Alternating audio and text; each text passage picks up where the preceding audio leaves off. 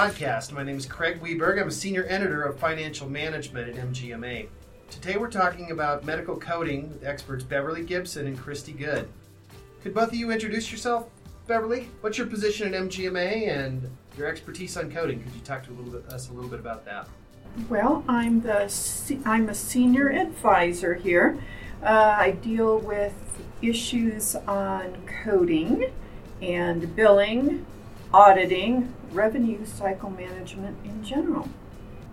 All right, it sounds like we've got the right person in the room for our E&M coding discussion today. And also, Christy Good is joining us. Could you tell us a little bit about yourself, Christy? I am a senior industry advisor at MGMA as well. And my background really has been in operations. I did recently complete my CPC and have been doing audits with Bev for the last couple months. So I have a lot of experience more in the clinic. All right, fantastic. Today we're going to be talking about E&M codes, what they are, why they're important to medical practices and health systems. Beverly, could you tell us a little bit more about what they are, actually? What is an E&M code? An E&M code, and we always like to make things as complicated as possible. It's really just an exam. So, but where the exam takes place, what happens in that exam, that's how these evaluation and management services are classified. Like, could be inpatient, could be outpatient, could be in the observation area, or that's really more of a status at hospital, could even be nursing home. So they're used all over in all different types of facilities, so that I can see why that would be important. I think you had mentioned that they were the most frequently used code. Yep, they are the most frequently used code. They're also the most difficult to code, and unfortunately, they're also the most highly audited. That's why you really have to know your stuff, because they are going to be audited and they are not easy to code. It sounds like there's a lot of potential confusion with the coding in this. I've worked at MGMA for 19 years, and I've heard a lot about the leveling of the E&M codes and the difficulty in getting them leveled correctly. So it makes sense to shed some light on it. Yep. And from the operations standpoint, where I'm used to working with those codes, it does affect your productivity. It costs more in overhead if you are having codes or denials sent back to you due to your coding, as well as just getting your physicians involved in the conversation of you're missing some areas to get to a certain level of code. So you have the whole process from what the physician has submitted based on their documentation that goes to the coder, that could come back to the physician if it's missing something before it's ever submitted to billing and onto insurances. So with a process, that's why these codes are important. You need to know your codes, what the requirements for each of your codes, so that you can more streamline your process, get those bills submitted and your claims paid and get reimbursed more efficiently. And if anybody has ever been involved in an audit, I mean by a payer, it is not a pleasant experience and takes a lot of work. And so that's a big upheaval to the practice right there, going through all of that and potentially having to pay back money, and now you're on their radar. So yeah, so it's a good way to cut the risk of audit, to make sure that you actually are coding these services properly. Because both undercoded is a risk versus overcoding. I mean, you could be paying fees, or you could be missing out on revenue opportunity. It does sound quite complex, and you're saying that it is difficult to code. Could you tell us a little bit more about what the difficulty is? Dive a little bit deeper into how you get that right, and why is it so difficult? Well, first you have to get the category right, and that's not as straightforward as you might imagine. So is this a new patient? Is it an established patient? Is it an initial in the hospital, initial visit, or is it a subsequent visit? Is the patient considered to be observation or inpatient? So you always have to get the category correct to start with, and as I said, it's not necessarily clear cut. But then from there, you have to figure out 50 different elements within every single one of those categories before you can figure out what the level is. And every single one of those 50 elements is not clear cut. Yeah, we could. I think you've got a pretty good example of that, I do. Don't you? Actually, I was thinking of the one where we had a patient come in that was seen as a follow-up for ER visit with gallstones. And the documentation, the provider failed to document the review of the ER records, which would have given them 2 points under the medical decision-making. The patient had already passed the stone, so the visit actually had to be down-coded 2 levels than what the provider had listed because of lack of medical necessity. So if you're not hitting those elements or putting in the right documentation, you have to pay attention to your medical decision-making as well as your medical necessity, as well as your documentation. Right, and I had something similar under medical decision-making where it was unclear from the documentation whether the problem was new to the examiner.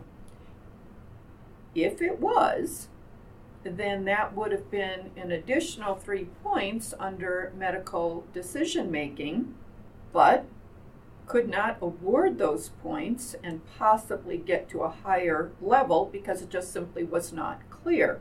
And then that sort of ties into if medical decision-making is going to be required as one of the 2 components for either an established patient, if it's outpatient, or a subsequent visit for inpatient, then you're really not going to be reimbursed properly because that's a required component. And it could be that the organization that you work for requires it, or it could be that some of your payers require that. That is quite a process. Trying to make sense of it here myself, and I've been familiar with these codes for a while. So when you really dive deep down into it, you see that there are many, many decision points. And that leads me to ask, so how do medical practices and health facilities make sense of all this?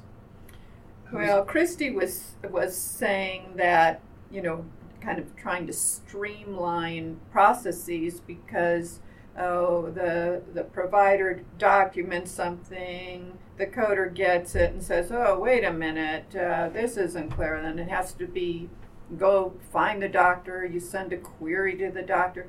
Oh, then the auditor gets away and says, wait, this isn't the way we talk about. So one of the things that we want to do at annual conference in Boston, we have a 2.5-hour workshop that's going to go through a lot of these issues and say, okay, this is where you're likely to get controversy between the provider, the coder, and the auditor, and this is a way where you can get everybody on the same page, cut back on the controversy, cut back on the confusion, and move forward. That sounds like that'll be great. I know that there's quite a few people already signed up. I know that this impacts everyone, right? Anybody in a medical practice or any health facility has got to get this right to make sure that they are covering themselves both from an over and under coding aspect. And it's important that it's not just the coder that needs to know this, or the biller, or the physician. It's also your manager. It's the whole, like Beverly was saying, it's everyone that needs to know what's going on and the rules and regulations and the proper documentation. What kind of training have you been around, or what kind of, in your practices that you've both worked at, what have been some best practices to get everybody on the same page? Well, I personally have gone through certification process to be a certified evaluation and management auditor. You don't necessarily have to go to those links. Certainly being a certified coder helps, but then it's really getting the players in the same room around a table and saying, how are we going to deal with this? Okay, then let's write it up. That's our policy, and that's the rule by which we're all going to be playing. The other thing is actually looking at your denials and seeing why are you getting denied so that you can make changes that are appropriate. So if you're seeing that you're constantly being denied on something, what is that, and is there a plan that can be put in place to make those corrections? Like medical necessity. Mm-hmm. Sometimes you're denied on medical necessity. Okay, well, we have a tool, and other people can develop a tool that will help to determine medical necessity, and it's not hard. It's all of about maybe a 20-second process to use the tool. So, what do you think if you had to distill it down, what would be one of the hardest things for people to get their E&M codes coded correctly? Like, is there something that would be the best place to start? To understand. To understand not only why it's so important, but I know that you've talked about communication patterns, you've talked about writing a standard policy, involving a consultant perhaps, looking at an audit. Are there any templates that people use? Are there? Yes, there are templates. I will say, though, that the medical necessity side is one that people don't focus on enough.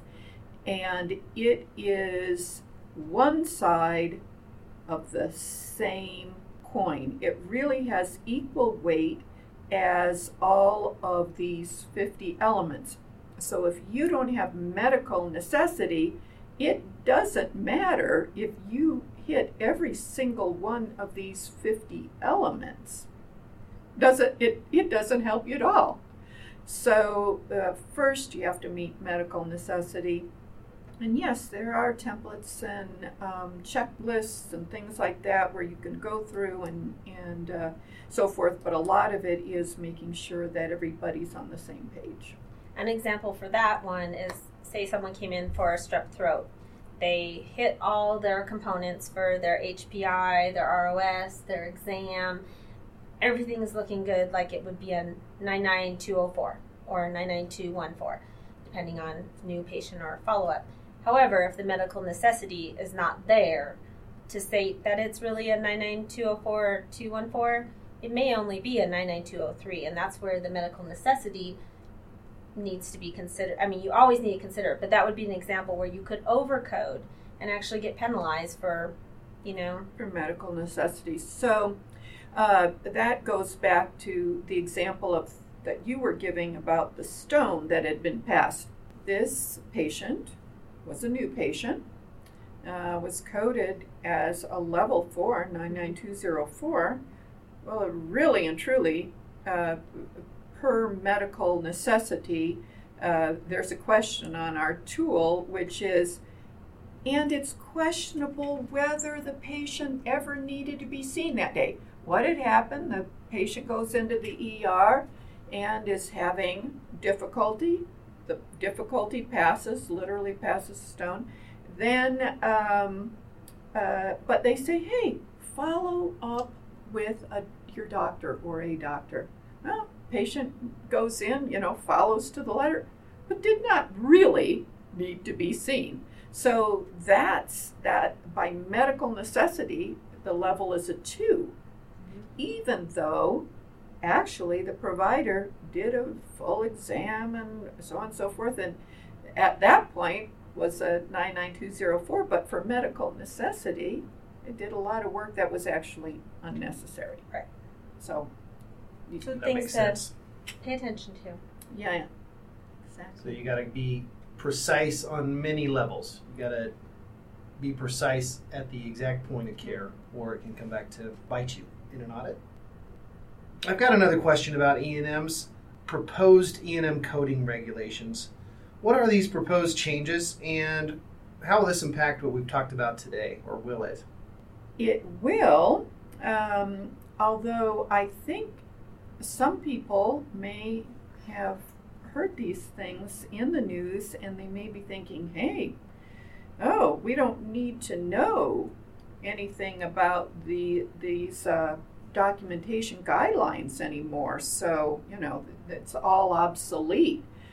Well, actually, for one thing, they haven't, it's proposed, nothing has gone through, but even were they to go through as proposed, an E&M code can still be evaluated based on 3 criteria, 2 of which are in existence right now. So everything we just talked about, the 1995 guidelines, 1997 guidelines, that will still be in effect, or the time-based, if more than half of the visit is based on counseling or coordination of care, that will still be in existence. The new proposal is that a visit could be leveled simply on medical decision making. I say simply on medical decision making, knowing that medical necessity would still have to be there. But medical decision making is one of the 3 components of the 1995 and 1997 guidelines, so you're still there. And the 2 examples that we gave were on medical decision making, and you can see there's already plenty of room for controversy, confusion right there, so you still have to know your stuff. Well, all right. Well, thank you both for giving us a little peek into the complexity of E&M coding, the importance of E&M coding, and what your session is going to be covering at annual conference. We want to thank both of you for your time and expertise. Beverly and Christy will be providing a deep dive education session at MGMA 2018 annual conference in Boston. The session will take place from 9:30 to noon on October 3rd. That's a Wednesday. Visit mgma.com/events to learn more about the MGMA annual conference. Thank you for joining us today.